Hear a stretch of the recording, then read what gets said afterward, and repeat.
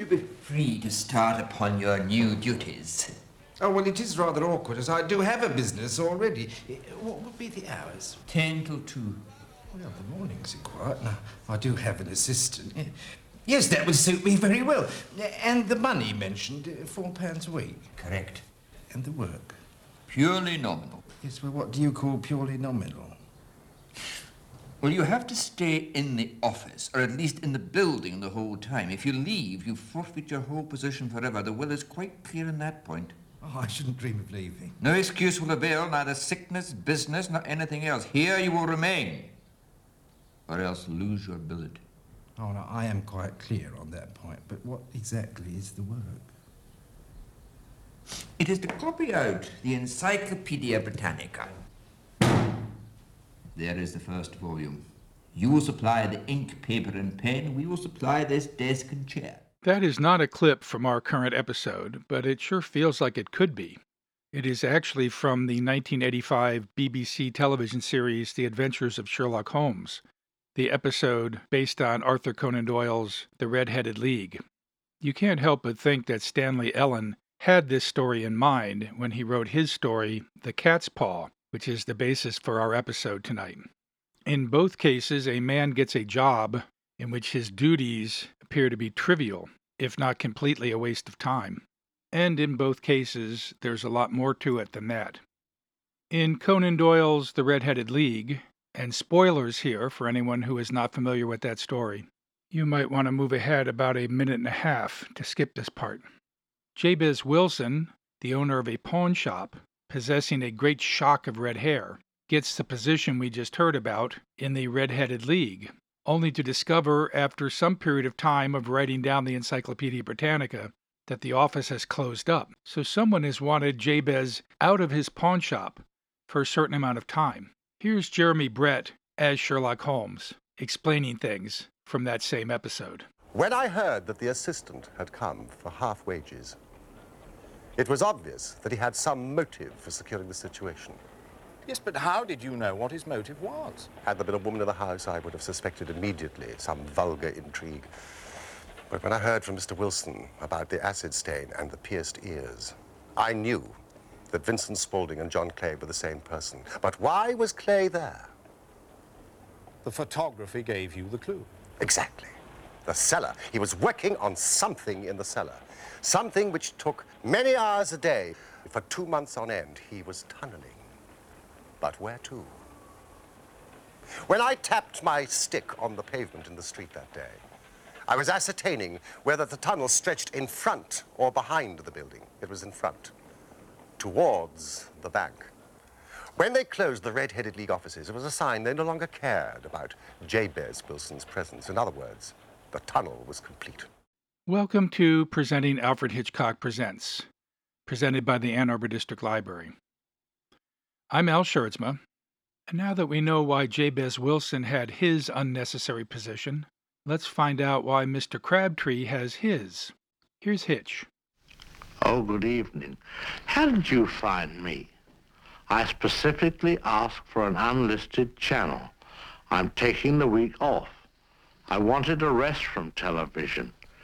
If you're one of those critics who thinks that television is frightful, all I can say is you should see it from this side. I've been reading the want ads. A man has a right to look around for a better job. Wanted. Host for television program. Sounds like a job for me. Must be witty, charming, handsome. Why, this is perfect. Gracious, and must be willing to work every week. Apply. Alfred Hitchcock Presents. I think I better scamper back to the old job. I don't want to miss the show, and don't you miss it either. So here's Help Wanted. First broadcast on April 1st, 1956. Starring John Quaylen and Lorne Greene. Teleplay by Robert C. Dennis, based upon the Mary Orr and Reginald Denham adaptation of a story by Stanley Ellen, and directed by James Nielsen.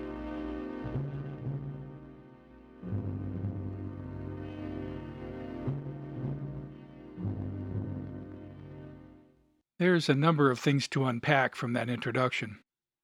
First of all, the episode aired on April Fool's Day, a perfect time for a story in which a man is deceived about his very work, but I suspect that was coincidental.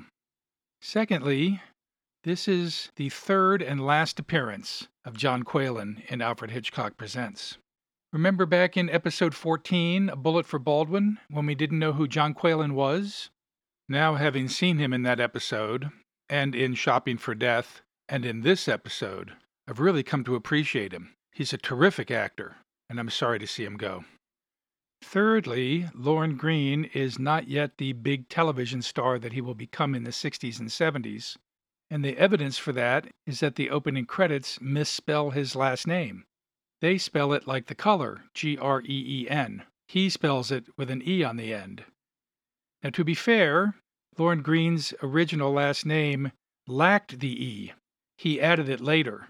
And to be further fair, his last name is spelled with the E in the closing credits. Fourthly, we have another Robert C. Dennis teleplay. This is his 7th so far, after Don't Come Back Alive, Our Cook's a Treasure, Guilty Witness, The Older Sister, The Derelicts, and Place of Shadows. He has 23 more, and his next is The Orderly World of Mr. Appleby, just 2 episodes from now, episode number 29. But the credits also tell us that Robert's teleplay is based upon the Mary Orr and Reginald Denham adaptation of a story by Stanley Ellen. So what's that all about? Well, essentially, each telling of the story is different enough to almost serve as a separate entity. So Robert's teleplay is not based upon Stanley Ellen's story. It is based upon the previous teleplay, which changes Stanley Ellen's story considerably. Robert Dennis's teleplay uses Mary Orr and Reginald Denham's teleplay as a template, not the Stanley Ellen story. And fifthly, our director is James Nielsen. So who the heck is James Nielsen? James will direct 12 total episodes of Alfred Hitchcock Presents, but this is his first one. He was born in Shreveport, Louisiana. When he was a child, his family moved to New York City, where he eventually got into theater. But in January of 1942, he enlisted in the U.S. Marines, right after the entry of the U.S. into World War II. There he served 2 tours of combat duty in the South Pacific, and he was also a war photographer. After the war, he returned to the theater, and from 1948 to 1952, worked as a director for the La Jolla Playhouse, a theater that often featured well-known Hollywood stars such as Gregory Peck, Charlton Heston, and Groucho Marx.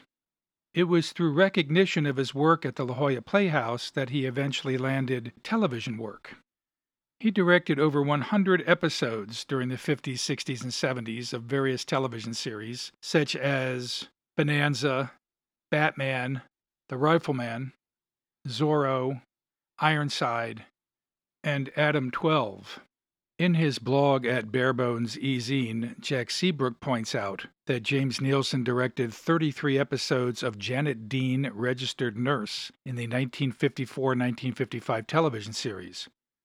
That show's producer was Joan Harrison, and she probably brought Nielsen along with her to her new assignment at Alfred Hitchcock Presents. He joined Disney in the late 50s, and over the next decade directed a number of their films, including Dr. Sin, alias the Scarecrow, one of my favorites when I was a kid, The Moonspinners, Summer Magic, Moon Pilot, and The Adventures of Bullwhip Griffin.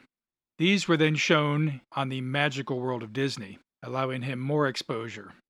In 1959, he was nominated for a Primetime Emmy Award for an episode of General Electric Theater entitled Kid at the Stick.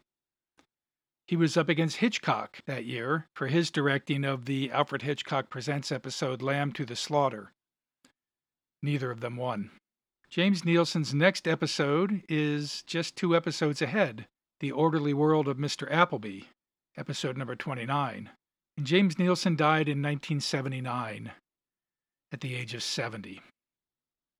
The episode opens in the apartment of Mr. and Mrs. Crabtree. It looks like sort of your classic 1950s middle-aged to elderly person's room, with a fruit bowl on the table and a big painting of flowers up over the fireplace. Mr. Crabtree is applying for jobs, and he reads his latest letter to his wife. Dear sir, regarding your advertisement in the help wanted section of the news of this date, if the position has not been filled, I should like to present my qualifications for your consideration. My age is 52 as of last October. I have been married for 27 years, have no family. My health is excellent. That's a blessing. Now, Laura, we're going to have you up and around in no time. Just as soon, to go on. For 31 years, I was employed by the firm of Stowe & Baker, the accounting and audit company, in the capacity of clerk. I believe my record for attendance and punctuality stands alone. The termination of my services was due entirely to my age. A short-sighted policy, which I feel certain already has been regretted by the individuals at fault. Now, dear, you mustn't excite yourself. That's all over and done with now. It doesn't do any good to brood over it. I know, Laura, but every time I think of it, that personnel manager telling me I was too old. Too old? Why, I can still do that job better than anybody they can get at the salary they were paying me. It just makes me see red all over again. We're not going to think about that. Oh, you're right, Laura.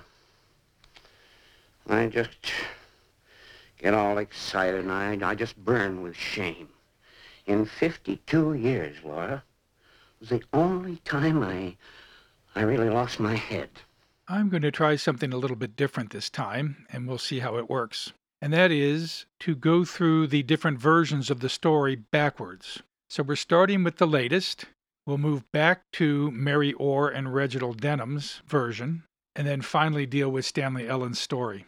So it may not mean much to you yet for me to say that in that opening we see two examples of changes that Robert C. Dennis has made in order ultimately, I think, to make Mr. Crabtree a little more accessible and to explain some of his actions later.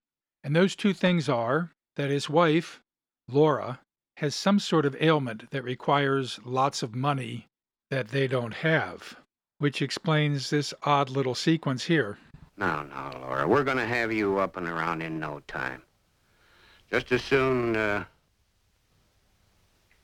go on. Just as soon as he gets a job, is what he is about to say.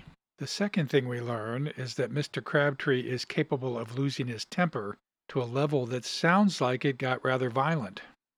In fact, Crabtree's very next line is, "Makes you wonder sometimes how far you might let yourself go." And if that isn't a plot point, I don't know what is. A phone starts to ring as we crossfade to a hallway. It turns out that Mr. and Mrs. Crabtree live in an apartment where they share a phone with the other tenants, and Crabtree runs out to answer it.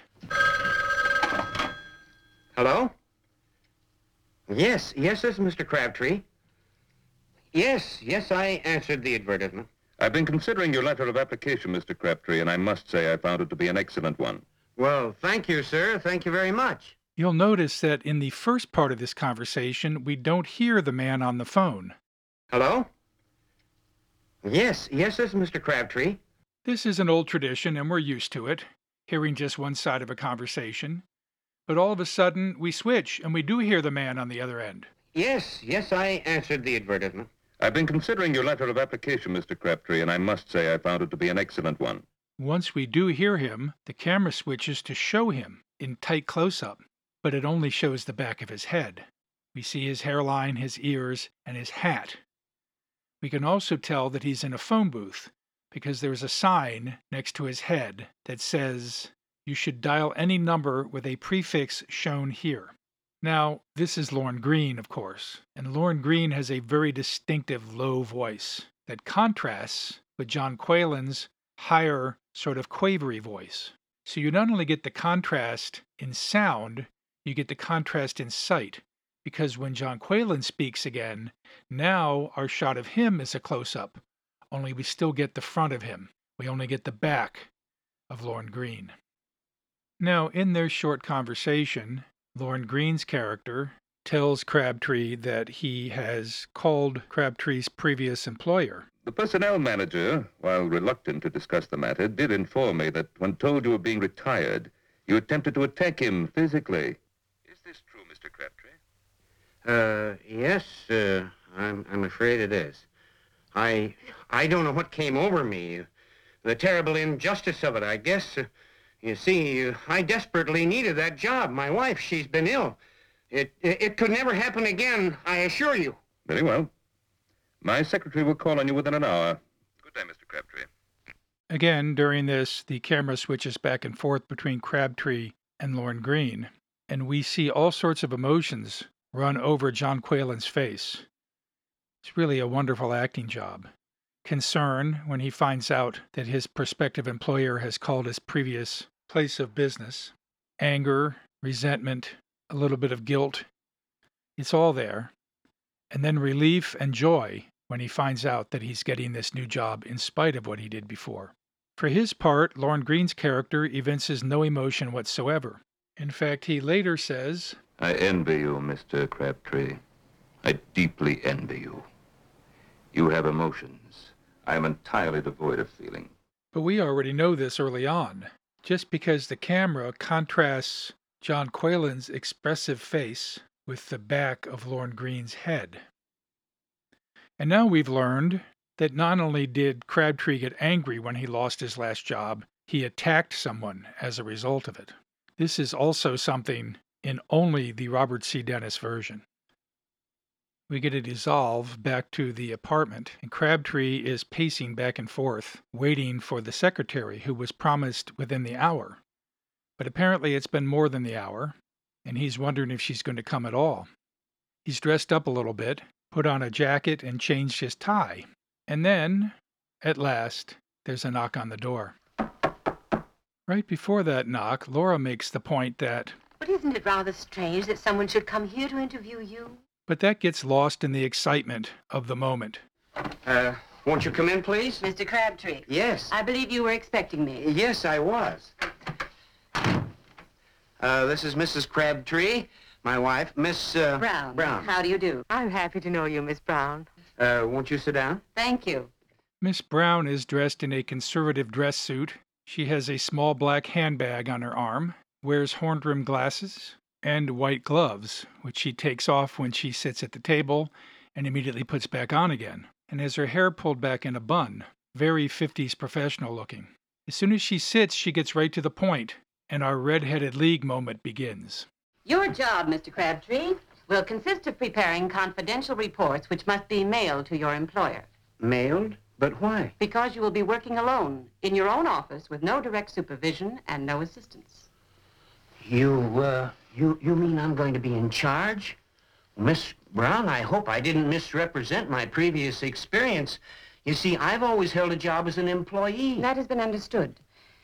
Now, your office will receive subscriptions to a number of financial journals. You will be supplied with a list of important corporations.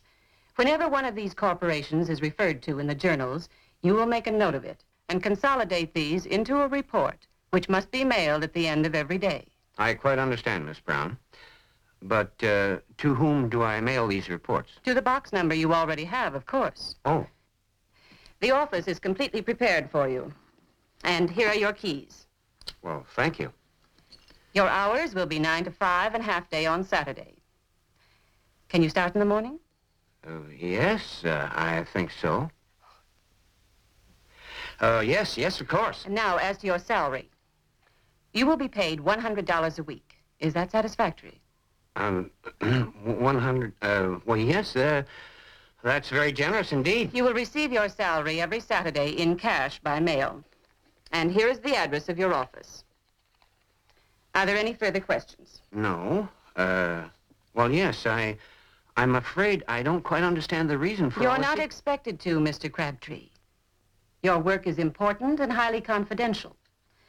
The less you know of it, the less temptation there will be to discuss it with anyone. Oh, I wouldn't do that. You can absolutely depend on my discretion. Very well. Good luck. Miss Brown is played by Ruth Swanson, and I can find very little about her. According to FilmIFeed.com, Ruth Swanson started her career as a model and ventured into the showbiz industry. But other than that, she's kind of a mystery. She has 18 credits on IMDb. Her first one is in 1941, a film called Louisiana Purchase. And she doesn't have another until 12 years later when she appears in So Big. And then she's done by 1961. Her credits include The Crybaby Killer and The Young Philadelphians, where she's a secretary. Oh, Mr. Lawrence. Yes? I have something for you. Mr. Clayton called from Miami. He'd like you to make the changes in the Bannerman brief and mail it out to him tomorrow evening. Tomorrow? I thought tomorrow was Christmas. He said he was sorry, but he's joining the Bannermans on their yacht, and he'd like to read it over before he discusses it. All right. Oh, I forgot. He asked me to wish you a Merry Christmas. And she has one other connection to Hitchcock. She's in a small role in The Wrong Man, in which she plays Anthony Quayle's secretary. Oh, good afternoon. Mr. Balistrero? Mrs. Balistrero? This way, please.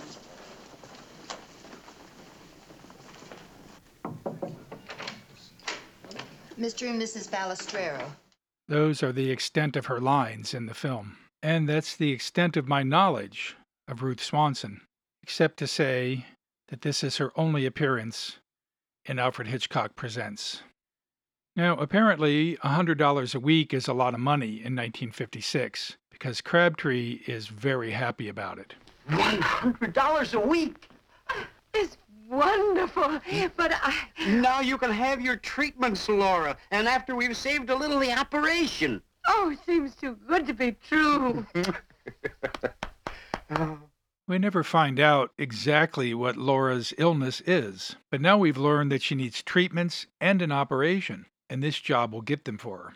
So they're very happy, and we're very happy for them. These are two good people, and we want them to succeed. Of course, in order to succeed, Crabtree has to earn the money, and in order to earn the money, he has to go to work, which he does in our very next scene. But before we join him, let's look at Madge Kennedy, who plays Laura. Madge Kennedy was born in Chicago, where her father was a criminal court judge. She planned to be an illustrator, and when the portrait artist and art instructor Luis Mora saw her work, he recommended that she go to the Siasconset colony for a summer. The artists there were divided among actors and painters, and the painters often joined the actors in theatrical performances. Madge appeared in a skit that impressed actor Harry Woodruff, and it wasn't long before she was offered a lead opposite Woodruff in the play The Genius. And she first appeared on Broadway in Little Miss Brown in 1912. Here's a snippet from a review of the time, a reminder that even people who were older in the 1950s were young once themselves. Miss Kennedy's youth, good looks, and marked sense of fun helped her to make a decidedly favorable impression last night. She appeared in 3 other plays on Broadway in the 19-teens, including Avery Hopwood's Fair and Warmer, which I have to mention because I'm in Ann Arbor, and Avery Hopwood donated the money for the University of Michigan's Hopwood Awards, given every year to students in the creative writing fields. In 1916, Madge said, "I have discovered that one of the best ways to act is to make your mind as vacant as possible." In 1917, Sam Goldwyn signed Madge to a film contract, and she starred in 21 five-reel films, including Baby Mine, Newly Married, Our Little Wife, The Service Star, and Dollars and Cents. In 1921, with her contract with Goldwyn ending, she returned to the New York stage so she could be close to her husband, broker Harold Bolster. In that same year, Heywood Brown described her as the best farce actress in New York. And in 1923, she starred opposite W.C. Fields on Broadway in Poppy, where she had top billing. She also returned to the silent films in the mid-1920s, but unfortunately in 1927 her husband, Harold, died of an illness he contracted during a business trip to South America. He was a member of the New York banking firm of Bennett, Bolster, and Coghill, and Madge inherited more than $500,000 when he died. She remarried in 1934 to William B. Hanley Jr., who was an actor and a radio personality. By this time, Madge had retired from show business, but she was coaxed back to the screen in 1952 by George Cukor for a small role in his film The Marrying Kind, at the insistence of screenwriter Ruth Gordon. And after that, she appeared in a number of films and television programs, including Houseboat, A Nice Little Bank That Should Be Robbed, The Catered Affair, and Lust for Life. Did you have a good morning in the fields, Vincent? Like any other. Do you feel the drawings going well? You work so hard, and, well, I can't help noticing that you go over and over your drawings, and often as not, you throw them away. What Mother means is, we'd hate to see you keep struggling, Vincent, only to realize in the end it was just another failure. Maybe he could visit Cousin Mauve in The Hague. He's a successful artist. Ask him his opinion of your drawings. I'm sure he'd be glad to help you. On television, she appeared in the science fiction theater episode The Unexplored, the Twilight Zone episode On Thursday We Leave for Home, The Odd Couple, and in a semi-regular role as Aunt Martha on Leave It to Beaver. This is from the episode Beaver's Short Pants. My knees are cold. Why, when my brothers were your age, they wore trousers like that winter and summer. Shall I send these, madam? I think not. You may, dispose of them. I'd be delighted to, madam. Wait a minute. I've got something in the pocket. Good heavens, what is that? Just a dead goldfish. Me and Wally are going to give it a funeral. Yes. You may make out a bill for them. Yes, madam. Theodore, I think you look very nice. I feel funny. Almost like I have no clothes on at all. She continued acting in films on up into the 1970s, appearing in such now classic films as They Shoot Horses, Don't They?, The Day of the Locust, and Marathon Man. While filming Marathon Man, which was her last appearance, she said, "When you're no longer the love interest, you can play anything. If you have a good seat on a broomstick, you can make a good witch." She is in 5 total episodes of Alfred Hitchcock Presents and 1 episode of the Alfred Hitchcock Hour. Her next is a little ways down the line, A True Account, episode 34 of season 4. And she has one other connection to Alfred Hitchcock. She has a small role as Mrs. Finley in North by Northwest.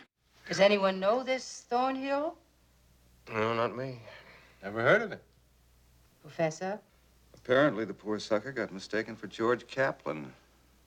How can he get mistaken for George Kaplan when George Kaplan doesn't even exist? Don't ask me how it happened. Obviously, it happened. Van Damme's men must have grabbed him, tried to put him away, using Lester Townsend's house. And the unsuspecting Mr. Townsend winds up with a stray knife in his back. C'est la guerre.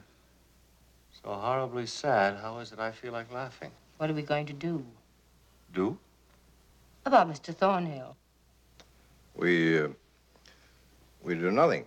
Madge Kennedy died in 1987 at the age of 96. So Mr. Crabtree shows up at the office provided for him by his mysterious employer, and he is pleased to see written on the door is Crabtree Affiliated Reports. He enters to find a small office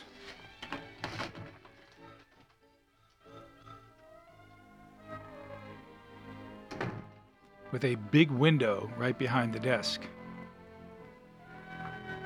The window that opens, as windows used to do in high-rises, to reveal that he is way up there.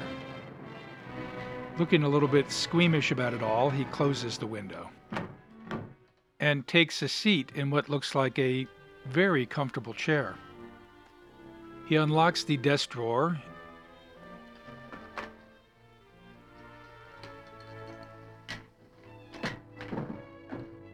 and pulls out some paper with a letterhead that reads, Crabtree Affiliated Reports, Room 2050, Chapman Building, New York 16, New York, with a telephone number, Plaza 9, 7500. That is all we see of his work activity. as we crossfade back to his apartment. I can't explain it exactly. It's like working in a vacuum all these weeks, and I really don't know what I'm doing. I'm sure there's a good reason for it, dear. Take those reports. Amalgamated. Steady as a rock. Efficiency instruments. Exploring new techniques. Universal this or that. I can't make head or tail out of it. Well, your work must be satisfactory, all you've heard from him. Well, sometimes I wonder if he even remembers I'm there. I have a feeling that I'm just a name on a payroll. And someday, someone is going to ask, who is this man Crabtree? Why are we paying him $100 a week? And nobody will know the answer. It could be he'd be better off if that turned out to be the case. But it doesn't. As the very next day, when he returns to work, he finds someone else in his office. Come in, Mr. Crabtree. And shut the door, please. Oh, yes, of course.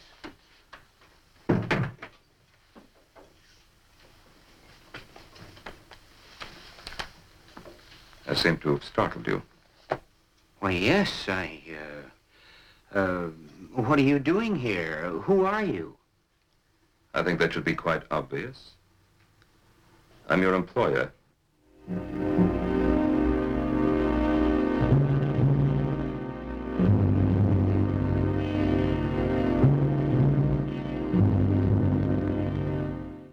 The last time these two men spoke, we saw Crabtree's rather expressive face and only the back of the head of his employer. Now, as they meet face to face, we're in the same situation. The camera is behind the employer, and we again just see the back of his head as Crabtree faces him, and we see Crabtree's very expressive face, which gives us a look of astonishment and shock, leading us, with that great episode title music, into the commercial.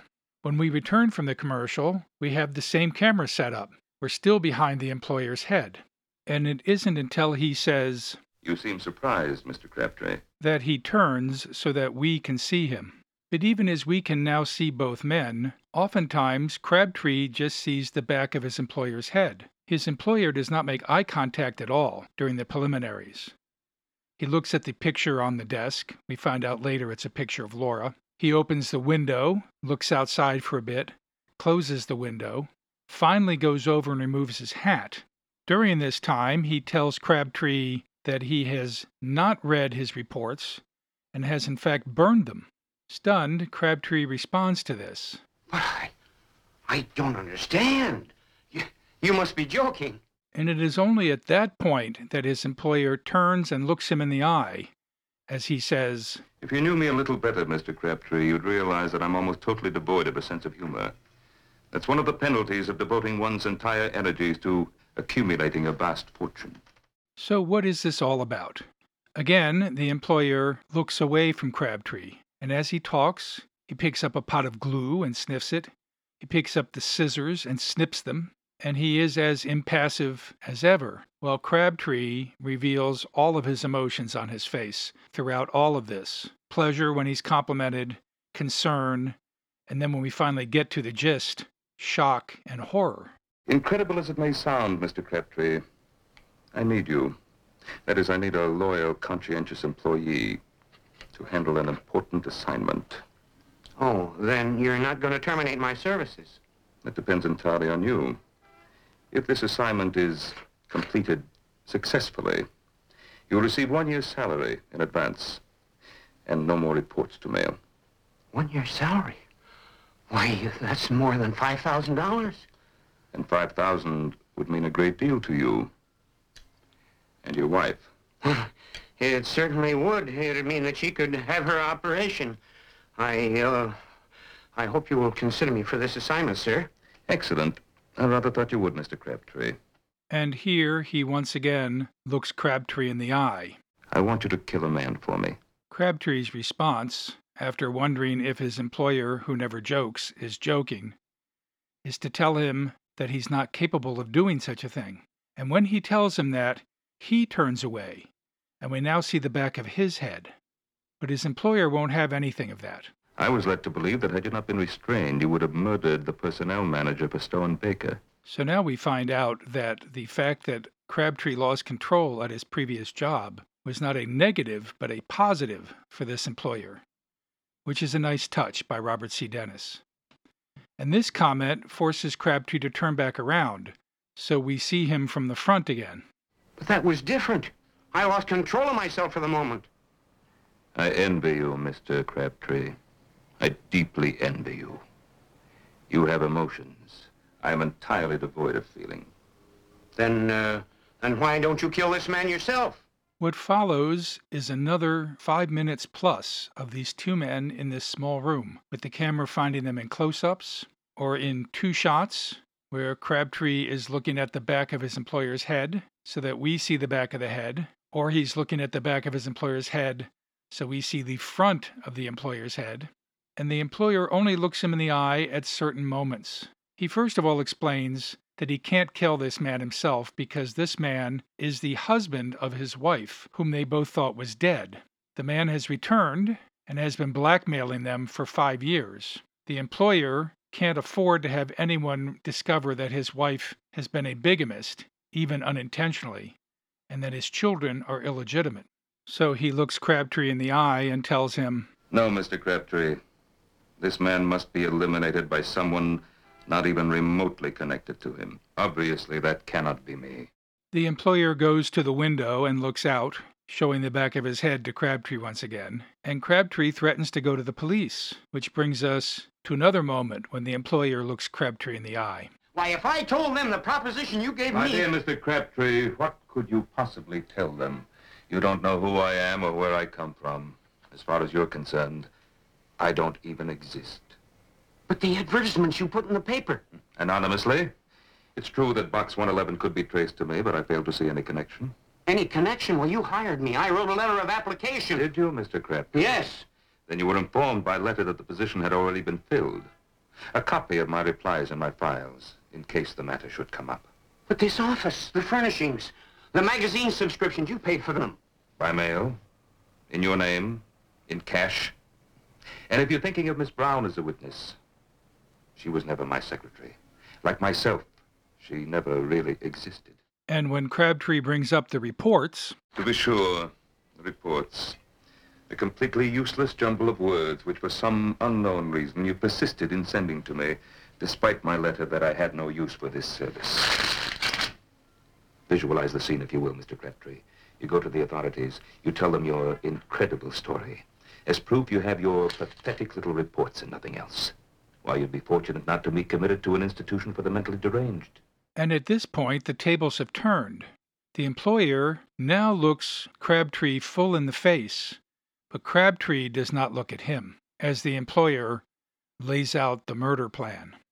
You will notice that this office, chosen after much searching, is so small, so narrow, that anyone not sitting behind the desk must necessarily stand where I am now.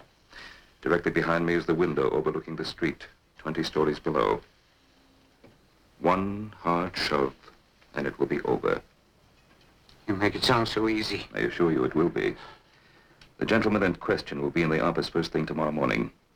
He will request a contribution to a good cause. You will take this envelope from the drawer and hand it to him. He's a methodical man. Not once in the past 18 months has he bothered to open the envelope on receiving it. He will put it in his inside coat pocket.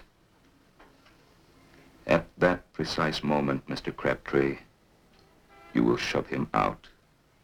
Then you close the window and go back to your reports. Here, finally, Crabtree looks at his employer. But the police are certain to come here. And we finish the scene with the two men looking at each other, all pretense fallen, perhaps finally on the same page of understanding, with only Crabtree occasionally looking down or looking away, his face etched with worry and sadness. Of course. And they will draw the only possible conclusion. The unfortunate man leaped from the roof above you. They'll know it's suicide, because that envelope you hand him will contain not money, Mr. Crabtree, but a typed note explaining why he took his own life. You have until tomorrow morning to decide. If you carry out this assignment, I shall mail the money to your home. If you do not, you'll never see or hear of me again. Of course, your salary will automatically cease.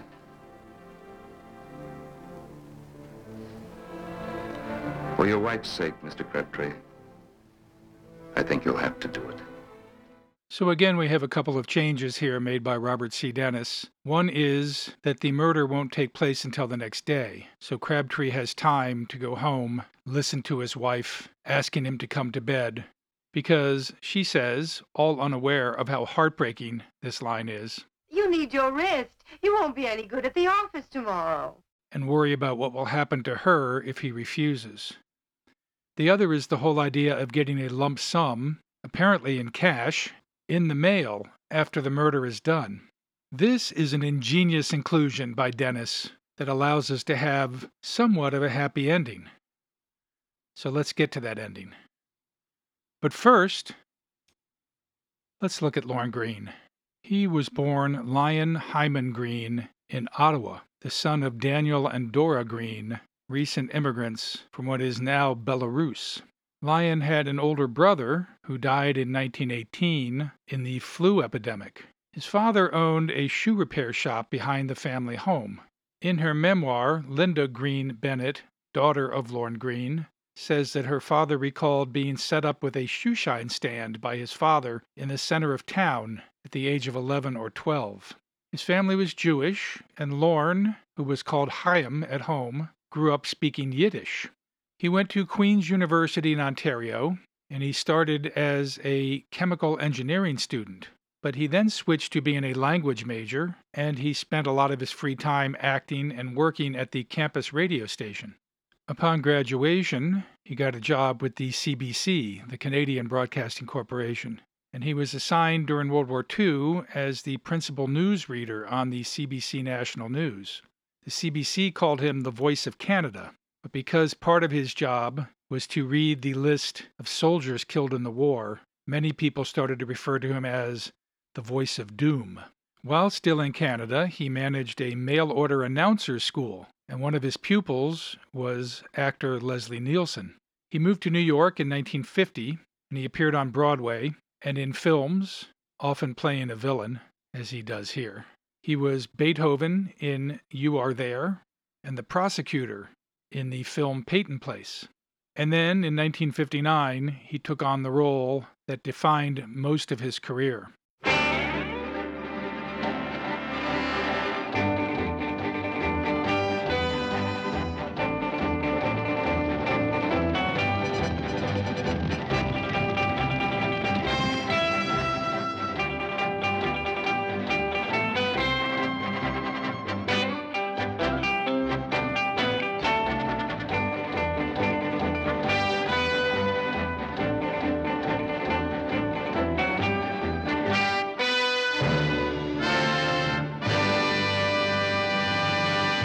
Ben Cartwright, Pa, in 430 episodes of Bonanza. Look at it, Adam. Feast thine eyes on a sight that approacheth heaven itself. You've been to a lot of places and you've seen a lot of things, Pa. But you never seen or been to heaven. Well, maybe I never been to heaven. Maybe I'm never going to get the chance. But heaven is going to have to go some to beat the 1,000 square miles of the Ponderosa. With that, he became one of the great Western heroes of 1960s TV, allowing him to do things like record Western music, including a song that reached #1 on the charts, Ringo.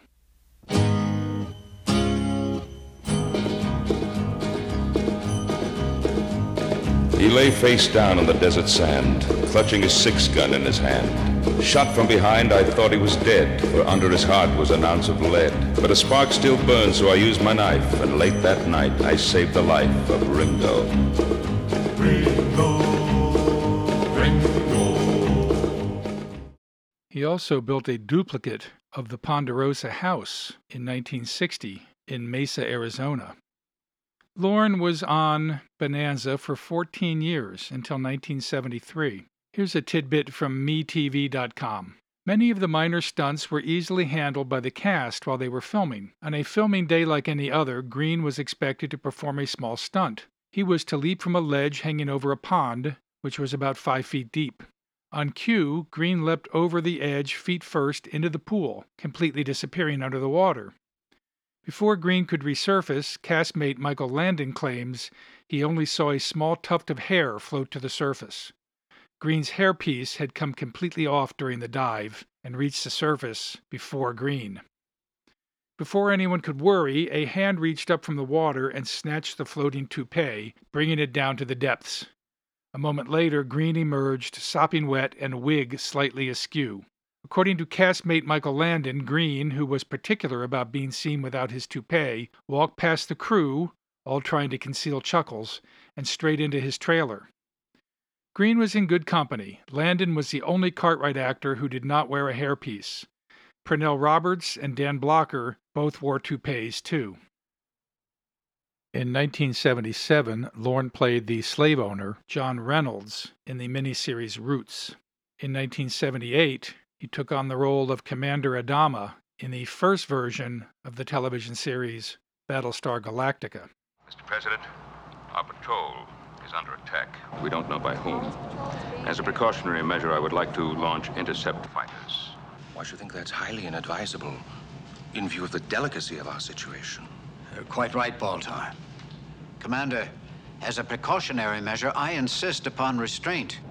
If this turns out to be an encounter with some outlaw traffic, we could jeopardize the whole cause of peace by displaying fighters when we are so close to our rendezvous.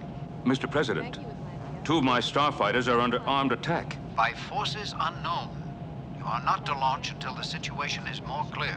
Sir, may I at least urge you to bring the fleet to a state of alert? I will consider that. Thank you, Commander. He reprised that role in 1980 in Galactica 1980. In 1981, he was Battalion Chief Joe Rorschach in the television series Code Red.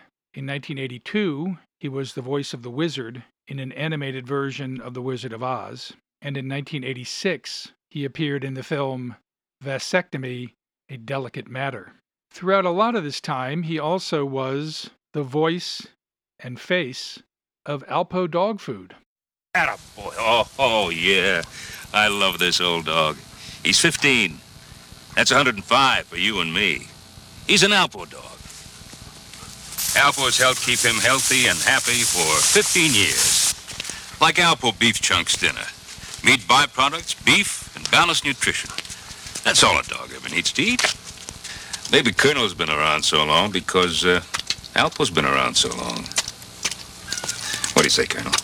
In 1987, he signed to appear in a TV movie entitled Bonanza, The Next Generation, which was going to include his daughter Jillian, who later married director Sam Raimi, and Michael Landon Jr. But he died of pneumonia following abdominal surgery before filming began on September 11th of that year, at the age of 72.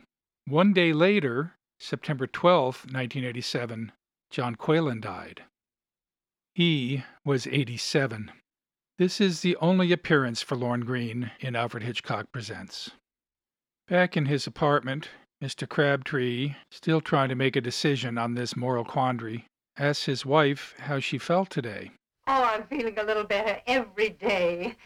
Dr. Foley's coming tomorrow. Do you think I should ask him when I ought to go to the hospital?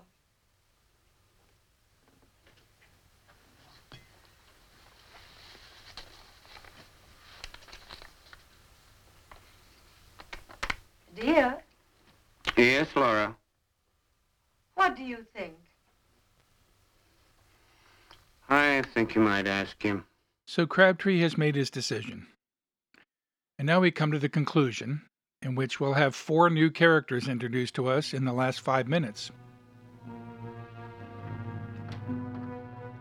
We begin with Mr. Crabtree back in his office, opening his window, having second thoughts, and closing it again. He puts the envelope on the table. Then he looks at the picture, which we finally see is indeed a picture of Laura, and he puts it face down. He goes and opens the window again, seems to be having second thoughts again and gets ready to close it when there's a knock at the door. Remember the last knock at the door we had in this episode? It was when the Crabtrees were waiting for Miss Brown, and they were both so happy and excited when that knock came. Now with this knock, Crabtree is sad, scared, and seemingly resigned. But that fear and resignation soon turns to anger. Oh, Mr. Crabtree? Yes?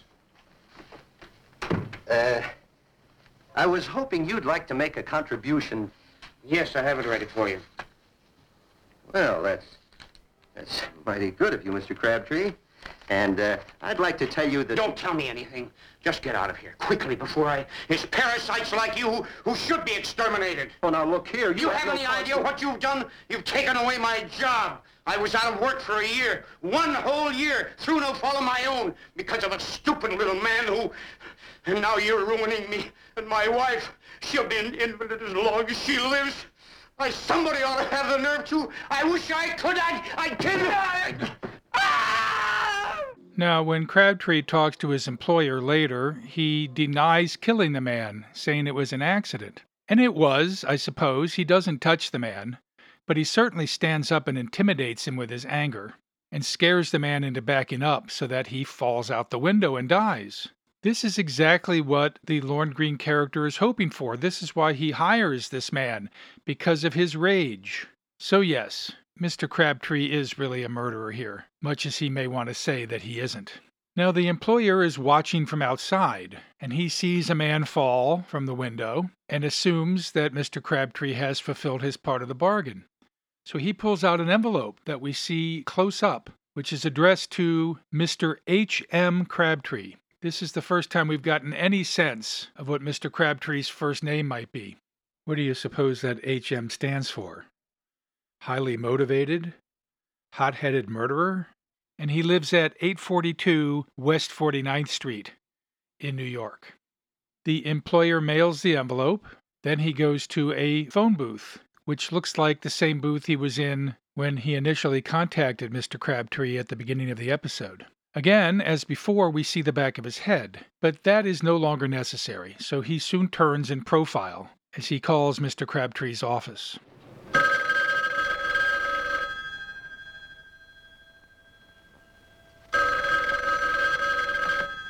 Just like with the first phone call, we initially only hear Crabtree's side of the conversation, and then the employer joins in. Hello.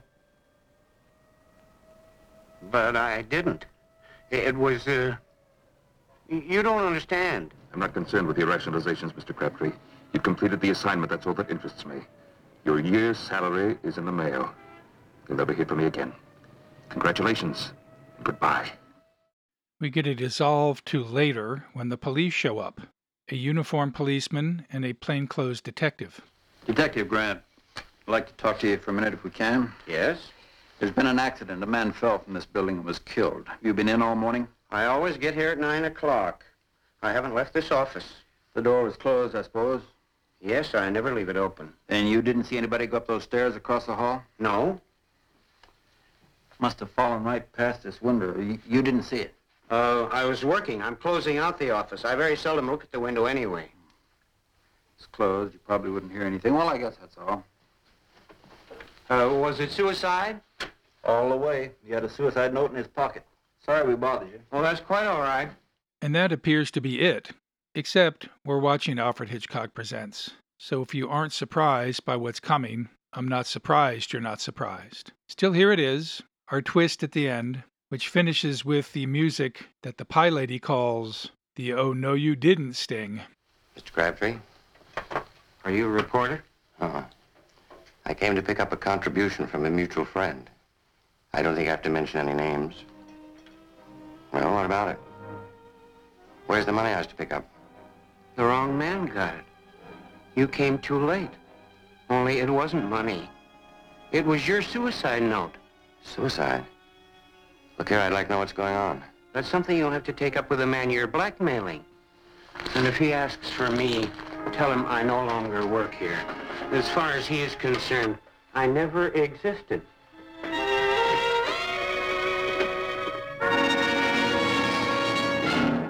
I like the line, "The wrong man got it."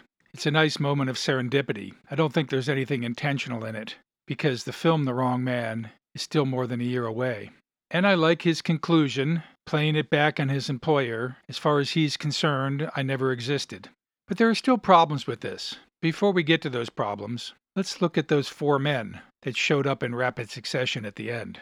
First, the poor guy asking for the contribution, who ended up falling out the window, was played by John Harmon. He was born Johann Hermann Legler, and his career spanned over 60 years and nearly 300 movie and television credits. He is in The Adventures of Superman, Perry Mason as a fingerprint expert, the Whistler episode Letters from Aaron Burr, the film Conflict with Humphrey Bogart. This lady wearing a hat.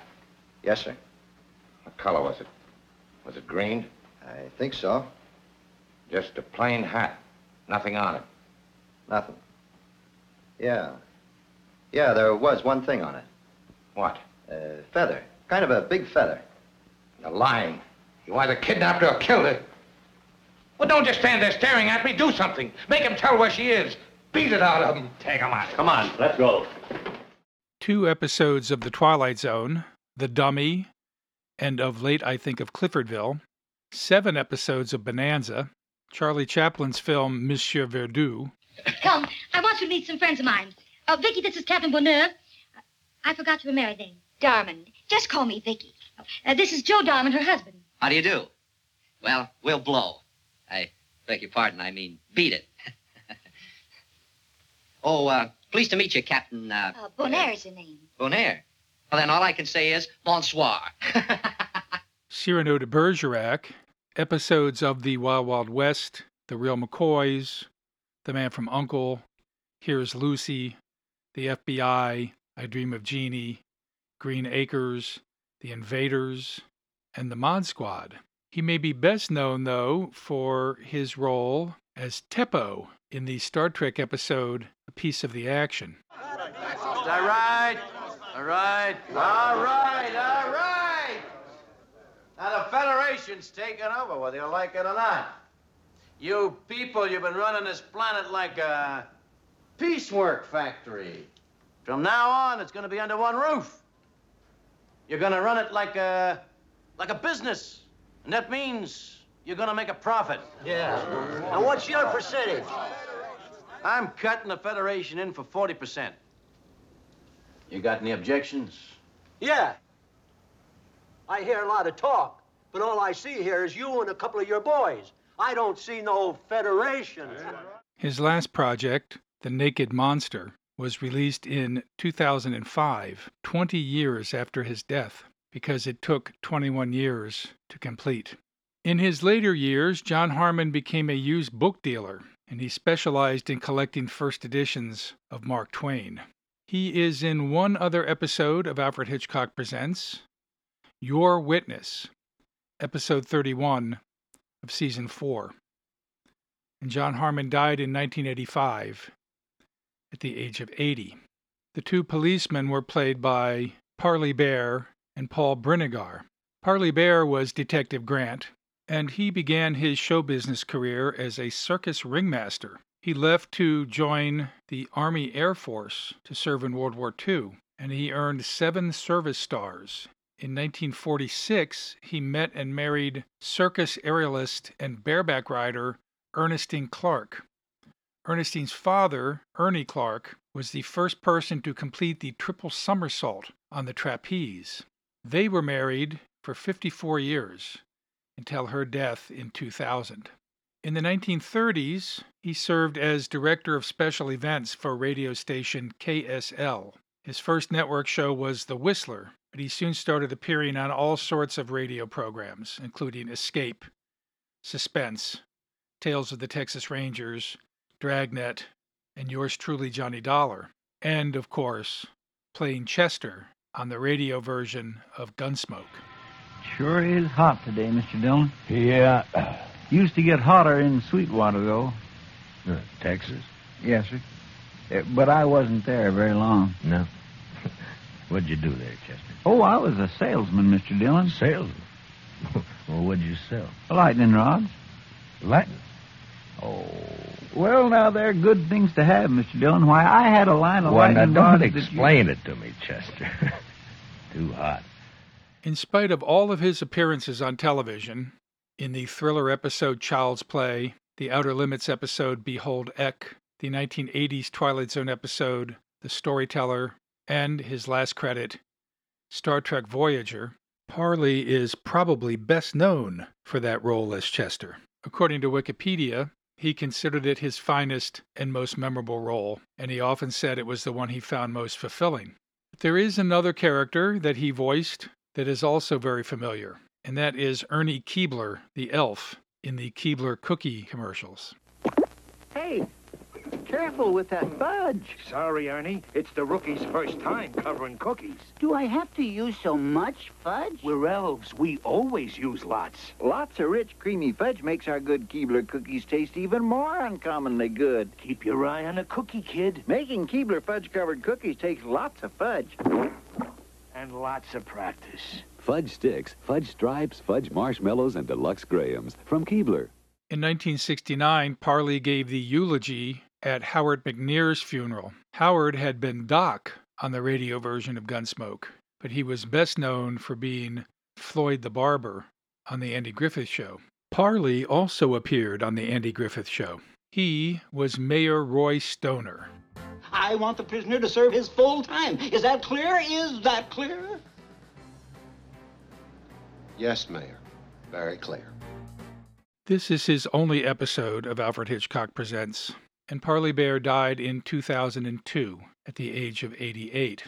Now, Paul Brinegar, as you may have noticed, has no lines in his role as the uniformed policeman. But that's okay.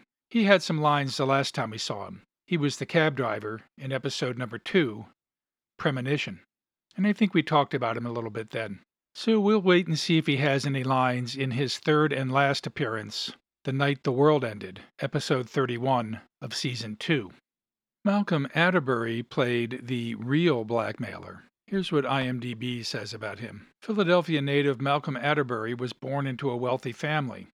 His father was president of the Pennsylvania Railroad, but he himself had no desire to go into the family business. He had always wanted to be an actor, and to that end got himself a job managing a radio station. From there he went into vaudeville, then into stage work in both musicals and dramas, gaining a reputation as a solid and reliable stage actor.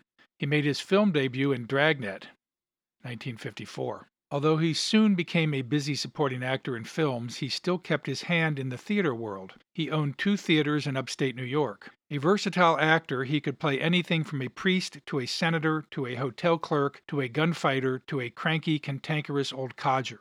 His last film was Emperor of the North, 1973.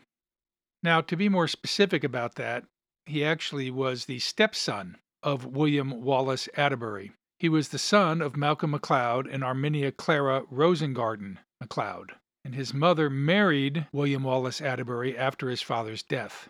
In the mid-1930s, after he decided to pursue a career in drama, he enrolled at Hilda Spong's dramatic school using an assumed name.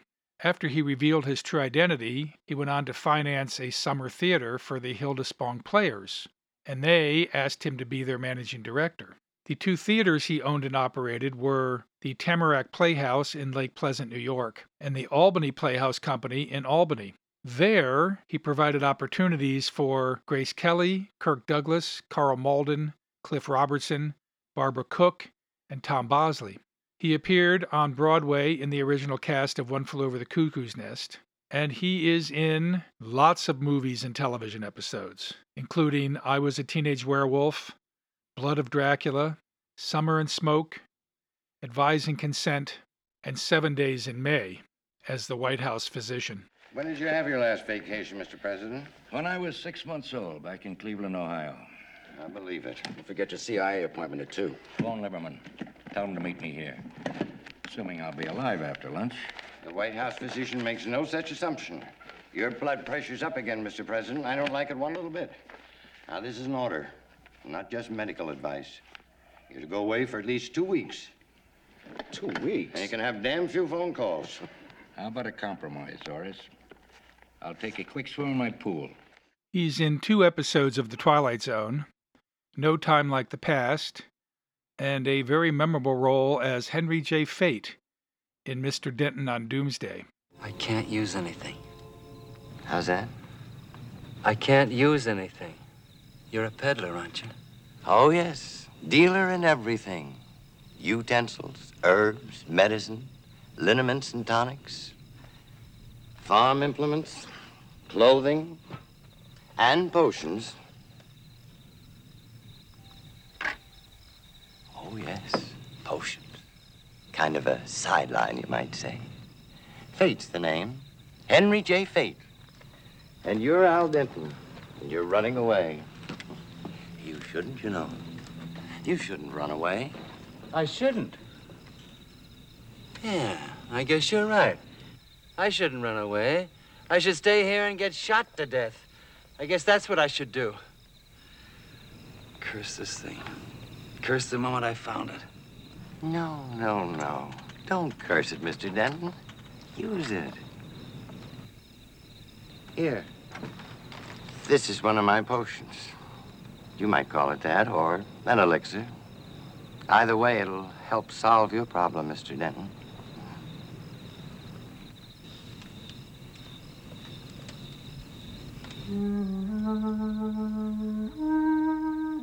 I call that my fast gun developer. Man who drinks that becomes the fastest of the fast. He'll be able to shoot a hole through a silver dollar in midair at 100 feet or better without even aiming. It's guaranteed to last for 10 seconds. Malcolm has two small but memorable roles in two Hitchcock films. He is Deputy Al Malone in The Birds. Were the kids bothering the birds or something? Because if you make any kind of a disturbance near them, or they just come after you. Al, the children were playing a game. Those gulls attacked. Now, Lydia, attack's a pretty strong word, don't you think? I mean, birds just don't go around attacking people without no reason. You know what I mean? Kids probably scared them, that's all. These birds attacked. But his more memorable role is as the man waiting for the bus in the middle of nowhere in North by Northwest. Hot day. Seen worse. Are you supposed to be meeting someone here? Waiting for the bus. Due any minute. Oh. Some of them crop duster pilots get rich. They live long enough. Yeah. Then your name isn't Kaplan. Can't say it is, 'cause it ain't.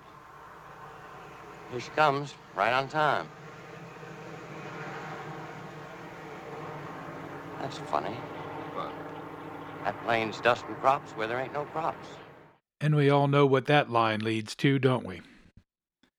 This is his only appearance in Alfred Hitchcock Presents, and Malcolm Atterbury died in 1992 at the age of 85. On CompleteHitchcock.com, Jeff notes, yes, the ending is a bit obvious, but it's all parceled out neatly, the only jarring note being that an innocent man has to die in order to provide a measure of justice for the other characters. And that is certainly a problem, because John Harmon's character does indeed die for no reason except to provide a means for Mr. Crabtree to get $5,000 to continue his wife's medical treatments. But will he even be able to keep that $5,000? Now, I'm not one who usually bothers to extend the episode past its ending, but in this case I can't help but wonder, wouldn't Lorne Greene's character figure out a way to get that money back? Crabtree may not know who his employer is, but his employer certainly knows who he is. And his employer is soon going to find out not only that Mr. Crabtree didn't do the job, but that he has told the real blackmailer that the man he is blackmailing has just tried to kill him. Just finishing it all off by saying, I don't exist, doesn't work. Still, Robert C. Dennis has done a nice job of ironing out some of the wrinkles in Mary Orr and Reginald Denham's previous teleplay. So let's take a look at that. And now, suspense. Help Wanted. First broadcast June 14th, 1949 on the Suspense television program, starring Otto Kruger and produced and directed by our old friend Robert Stevens. Good morning. Oh, Mrs. Griffin, has the mail come? There's nothing for you, Miss Crabtree. Oh, well, I suppose the rest of these applications will be just so much chaff in the wind, too. Well, that's what I came in about. I was wondering if we could have a little talk. Yeah, I know. The rent, eh? More serious than that. Eh? I've decided I need the apartment, Mr. Crabtree, so please take this as 2 weeks' notice. So in this version, Mr. Crabtree, who gets a first name, although no one ever uses it, it's on the front door of his office, Chester. He is about to be evicted because he's out of work and he can't pay his rent. But this Mr. Crabtree isn't married. Instead, he has a daughter who is ill, and he's paying her sanitarium expenses, which has eaten up any money that he would use for his rent. So he is at his wit's end. He's going to lose his home. His daughter's going to lose her medical treatments. And a woman shows up at the door. There's no phone call from the employer this time. She tells him her name is unimportant. She offers him this job at $100 a week. Then we get a scene where she is on the phone, and any ideas that we have that this job is legitimate are quickly dispelled. Hello, darling. Is it all right for me to talk? Good. I just couldn't wait to tell you. It went off perfectly. My dear, he's ideal, just exactly what we've been looking for. I put on such a marvelous performance, he hasn't any idea it isn't a bona fide job. Yes, I'll phone the building right away and tell them to put his name on the office door. Note that there's no mention of Crabtree losing his temper, of assaulting a previous employer, anything like that. That's all Robert C. Dennis is doing. And the reason why Robert C. Dennis adds that to his teleplay is pretty obviously that he doesn't like the way the first man asking for a contribution falls out the window in this version. I'll get to that in a bit. So Chester goes to his office, and there are a few plot points that exist in this version that Robert C. Dennis gets rid of in his version. First of all, the table and the chairs are bolted down, which ensures that whoever comes into the room has to stand right by the window. Though I can't really imagine sitting at a chair and doing work for 6 months when you can't move it closer to the desk. I guess Robert C. Dennis couldn't imagine that either. Then there is a cat with a note in his collar in the office awaiting Mr. Crabtree. He reads the note. Please feed me. My function is to keep you company so that you will not be tempted to chatter to friends on the telephone. My name is Discretion. Well, Discretion, it's lucky for you that I'm partial to cats, that I'm not one of those silly people who are terrified of them. We'll be great companions. Uh-oh, that sounds like a plot point. There's no reason for this cat to be here except for that plot point. This business of keeping him from talking on the phone is just silly. Mr. X, as he calls himself in this version, really doesn't care less, I would assume, what Crabtree is doing in his job. The last plot point is a letter that Chester receives after being there for 6 months, on the day everything's going to happen, and it asks him for a contribution to bring back the 18th Amendment. There's again sort of a silliness factor to that clearly Robert C. Dennis didn't like. But it does answer one of the questions that Robert C. Dennis ignores, so we'll get to that in a bit. Shortly after Chester reads that letter, his employer, Mr. X, shows up. And there's 3 things I'd like to highlight from this. First of all, Mr. X has a reason why he has given this busy work to Chester, besides just to have him have some sort of work. He says, It comes as a shock to you to discover that their real function is to lull you into a state of security. False security. And this is somewhat of a remnant from the short story, where we don't have a sick daughter or a sick wife. Instead, we have a man who has grown used to his job, who loves his job, and doesn't want to lose it. Second, why don't you do it yourself? I am totally incapable of committing any act of violence. Why, if a fly should land in the palm of that hand, I lack the force to crush the life out of it. This is another remnant from the short story that Robert C. Dennis wisely rejects. Far better to have a steely, unemotional employer who would gladly do the job himself if he could get away with it. And third, Chester is not offered a lump sum if he completes the task.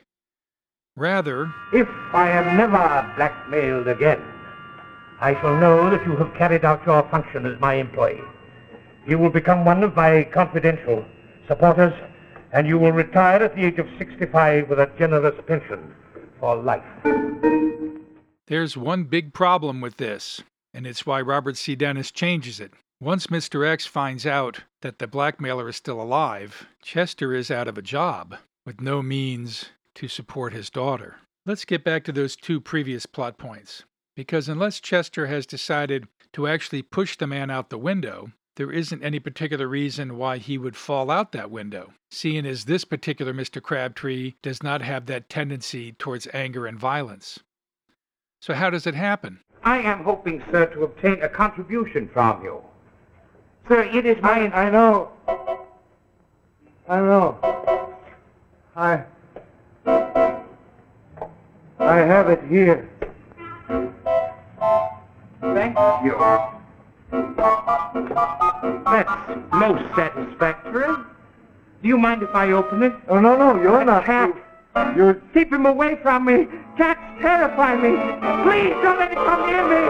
Please keep him away from me. Well, that's rather silly, and rather badly done, too, I might add. No wonder Robert got rid of that. But then there's the explanation from the police detective, who is played by our old friend George Matthews. One thing, who was this person? Oh, some reformer. He'd been going through the building trying to solicit contributions to revive the 18th Amendment. Well, it takes all kinds to make a world. And I'm sorry Robert eliminated that from his teleplay, though I'm sure he could have come up with a better contribution than to revive the 18th Amendment. Because without setting that up, it just seems like too much of a coincidence. Okay, so that's the first teleplay, based on the short story by Stanley Ellen. So what about that short story? But first, let's look at Mary Orr and Reginald Denham. They were married at the time of this teleplay, and they wrote a number of things together in their careers. 4 plays that appeared on Broadway: Wallflower, Round Trip, Dark Hammock, and Be Your Age. Mary Orr was born Marianne Caswell, and she is actually best known for her short story The Wisdom of Eve, which was the basis for the film All About Eve. She didn't receive a screen credit, but she did receive a Screenwriters Guild Award for her original story. And later, she and Reginald Denham adapted the short story into a play, which was produced off-Broadway. In 1970, the hit Broadway musical Applause appeared, and it was also based on All About Eve. And they gave credit to Mary for the original story. And she wrote a sequel entitled More About Eve, which was published in Cosmopolitan in 1951. Reginald Denham was born in London. He was mostly a director of Broadway theater, spanning from 1929 to 1966. Mary Orr was his third wife, and they stayed married until his death.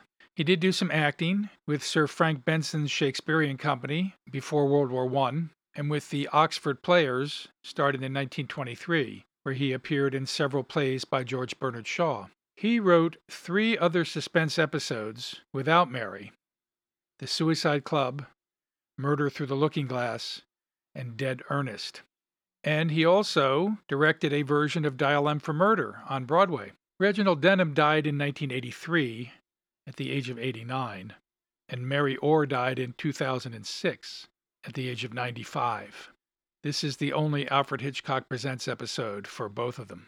Now, before we get to Stanley Ellen's short story, let's look at Stanley Ellen.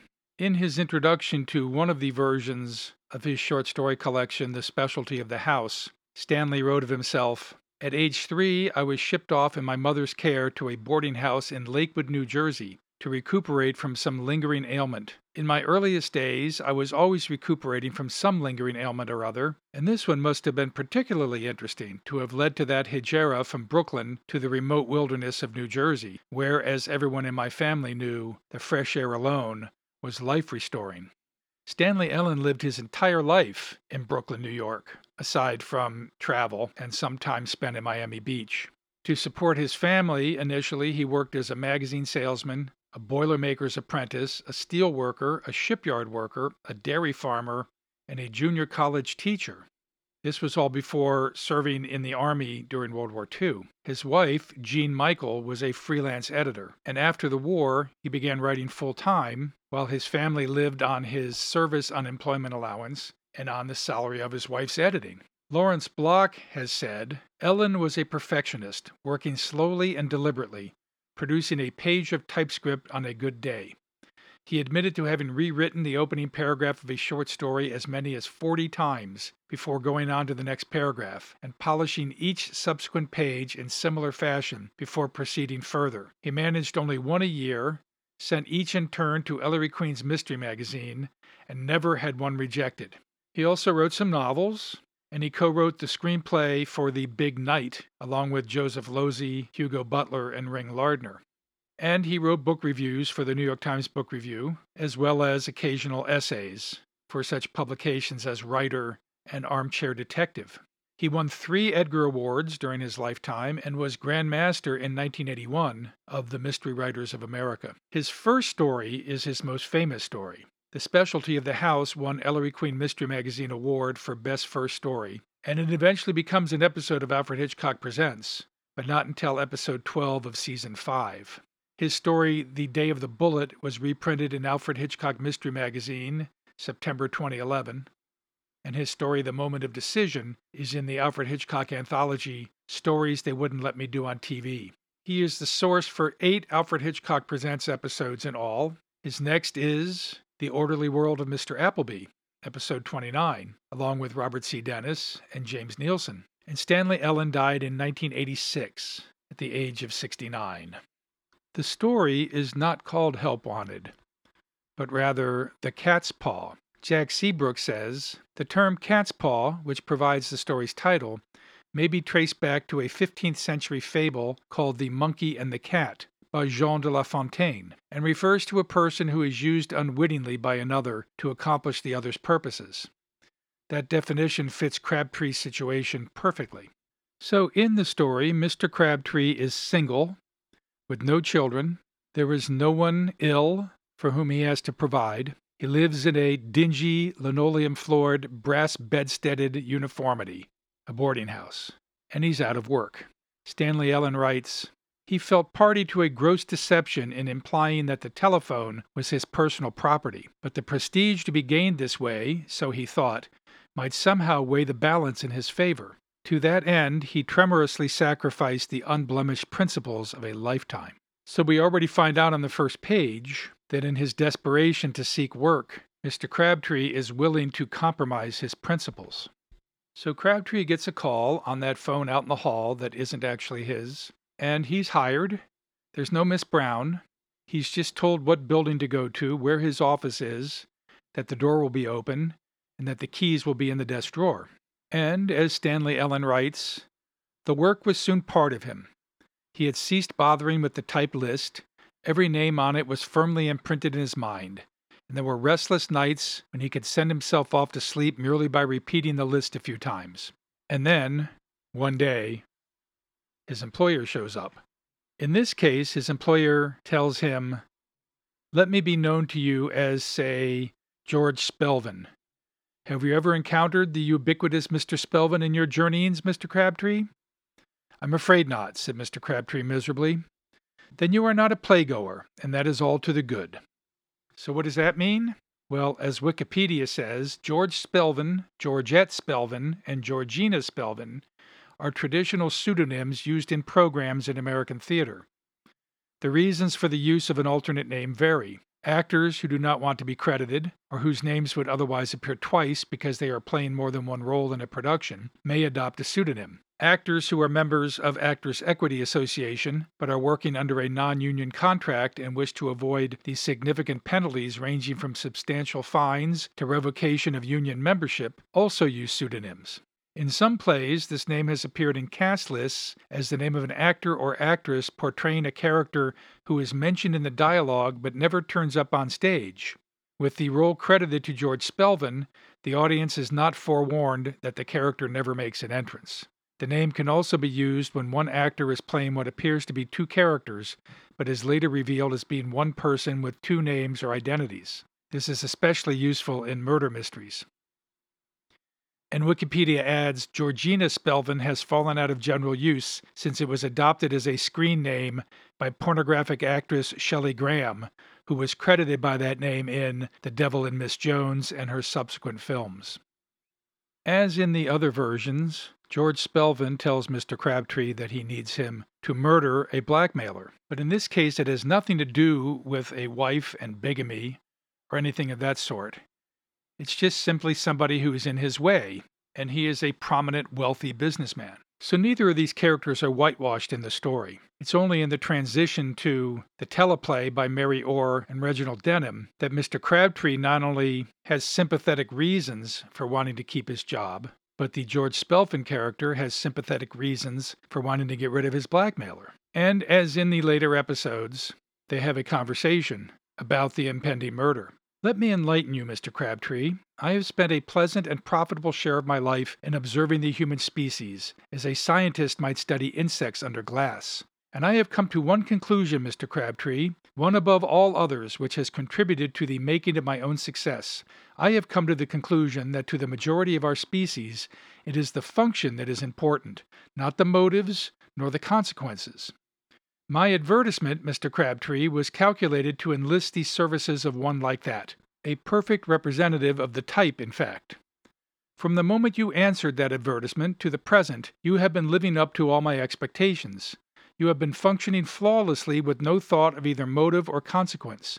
Now murder has been made part of your function. I have honored you with an explanation of its motives. The consequences are clearly defined.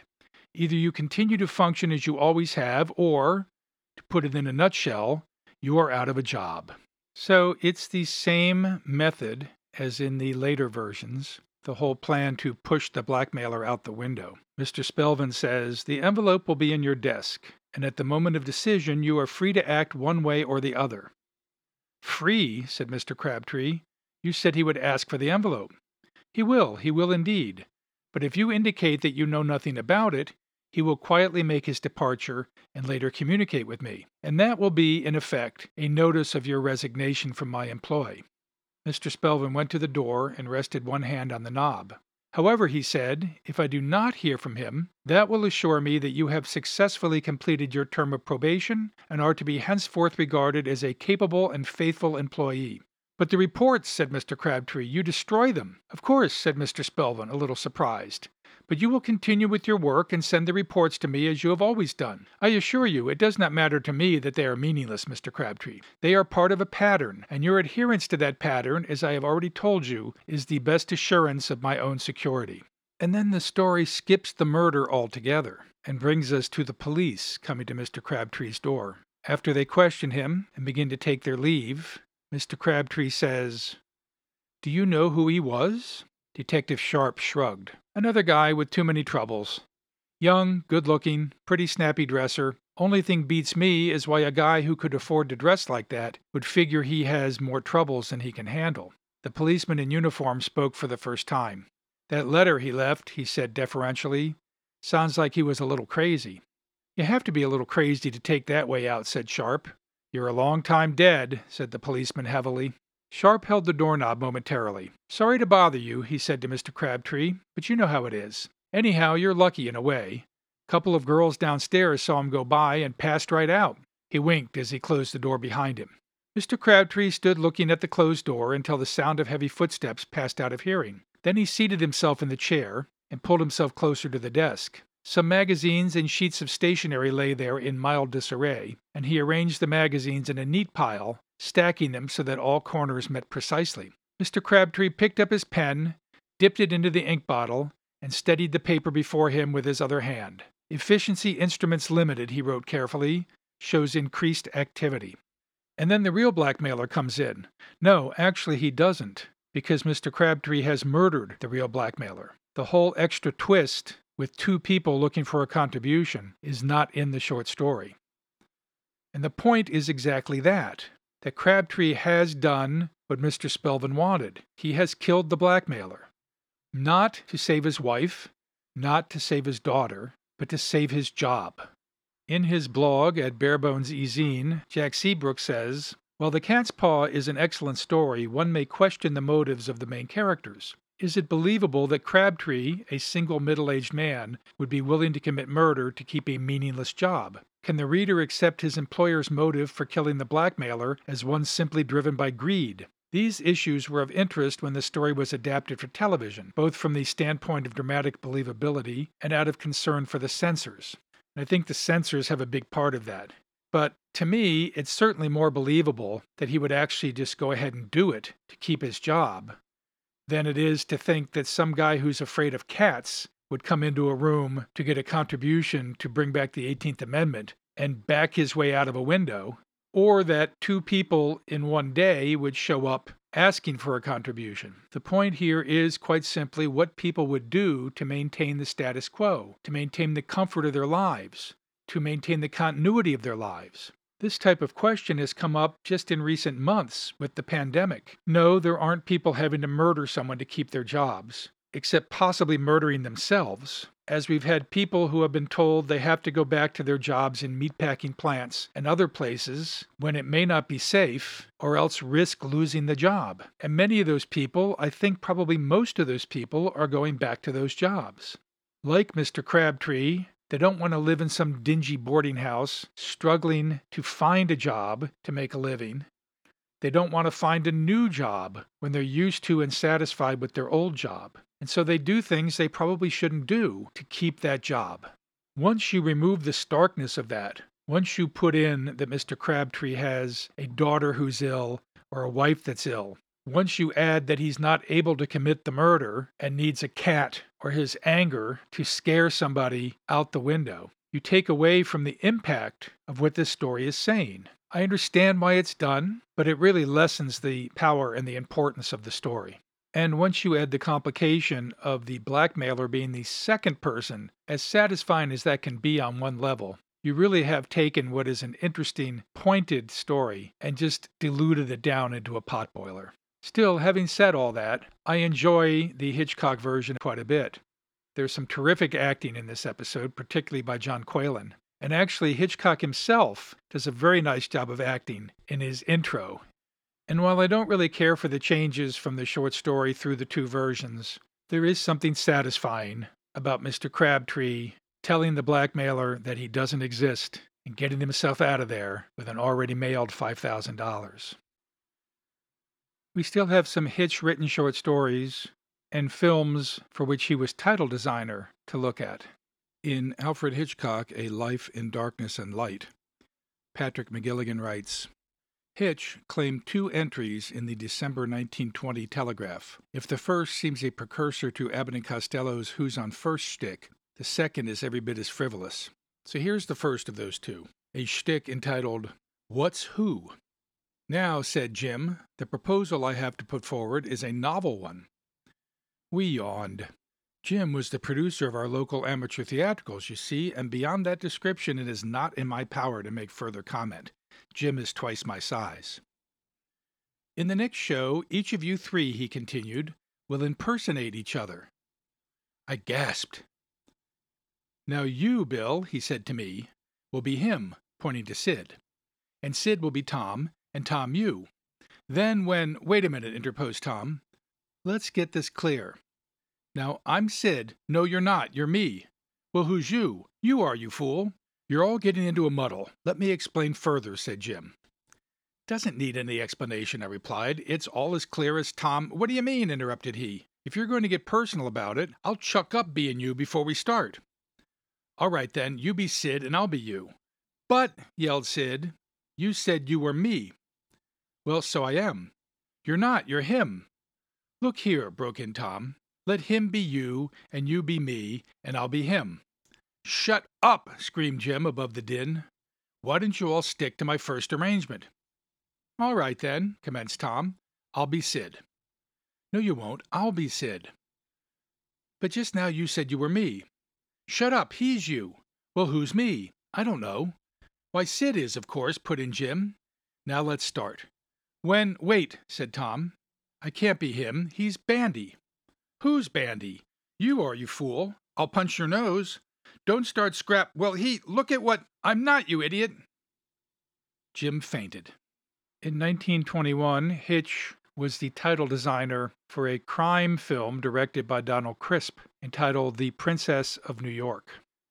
An article in Picturegoer says, the famous Lasky British production, The Princess of New York, is not a notable offering, although it boasts Cosmo Hamilton as author and Mary Glynn and David Powell as stars.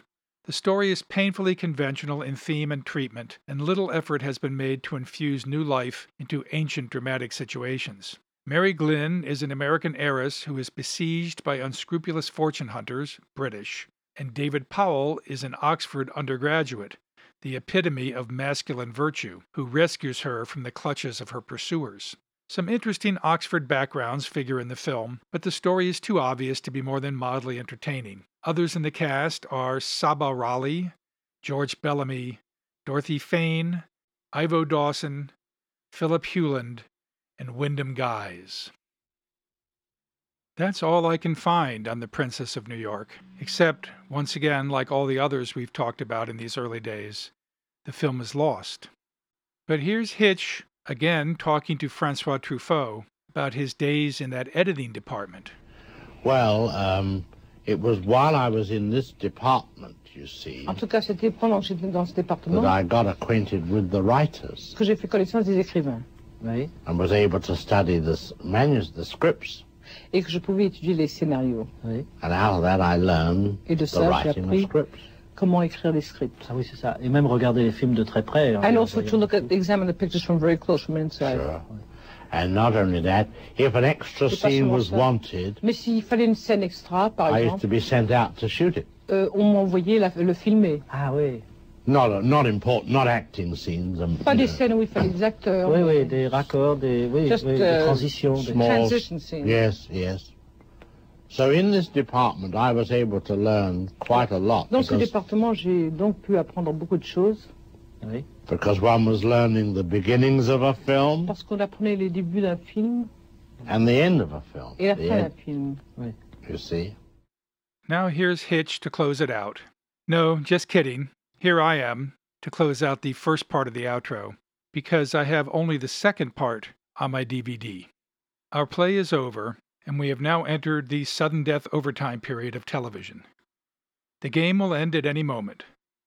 So I must allow my sponsor to make a few points, after which I shall dribble back. Alfred Hitchcock Presents Season 1, The Adventures of Sherlock Holmes, Bonanza, the official first season, Lust for Life, North by Northwest, Leave It to Beaver, Season 1, The Wrong Man, The Young Philadelphians, Star Trek, the original series, Season 2, Conflict, Monsieur Verdoux, The Birds, The Twilight Zone, Season 1, and 7 Days in May are all available at the Ann Arbor District Library. The suspense episode Help Wanted, Lorne Greene singing Ringo, the clip from Battlestar Galactica, the Alpo commercial, the Gunsmoke radio episode Never Pester Chester, the clip from the Andy Griffith Show, the Keebler cookie commercial, and the clip from the Hitchcock-Truffaut interview are all available online. If you would like to contact me about this podcast, please email me at scherdsma@aadl.org. That's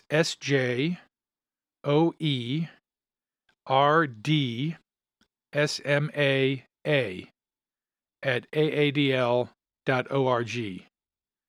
And please put Hitchcock somewhere in the subject heading. Next time, Episode 28, Portrait of Jocelyn, starring Philip Abbott, Nancy Gates, and John Barragray. Now here's Hitch's closing narration as presented by Martin Grams Jr. and Patrick Wickstrom in the Alfred Hitchcock Presents Companion, followed by Hitch himself as he appears on my DVD. A brilliant play, sneaky but brilliant. So nice to be with the winning team. And now please keep your eyes on this space, for I shall return here next week to bring you another story. Good night. A brilliant play, sneaky but brilliant. And now, please keep your eyes on this space, for I shall return here next week to bring you another story. Good night.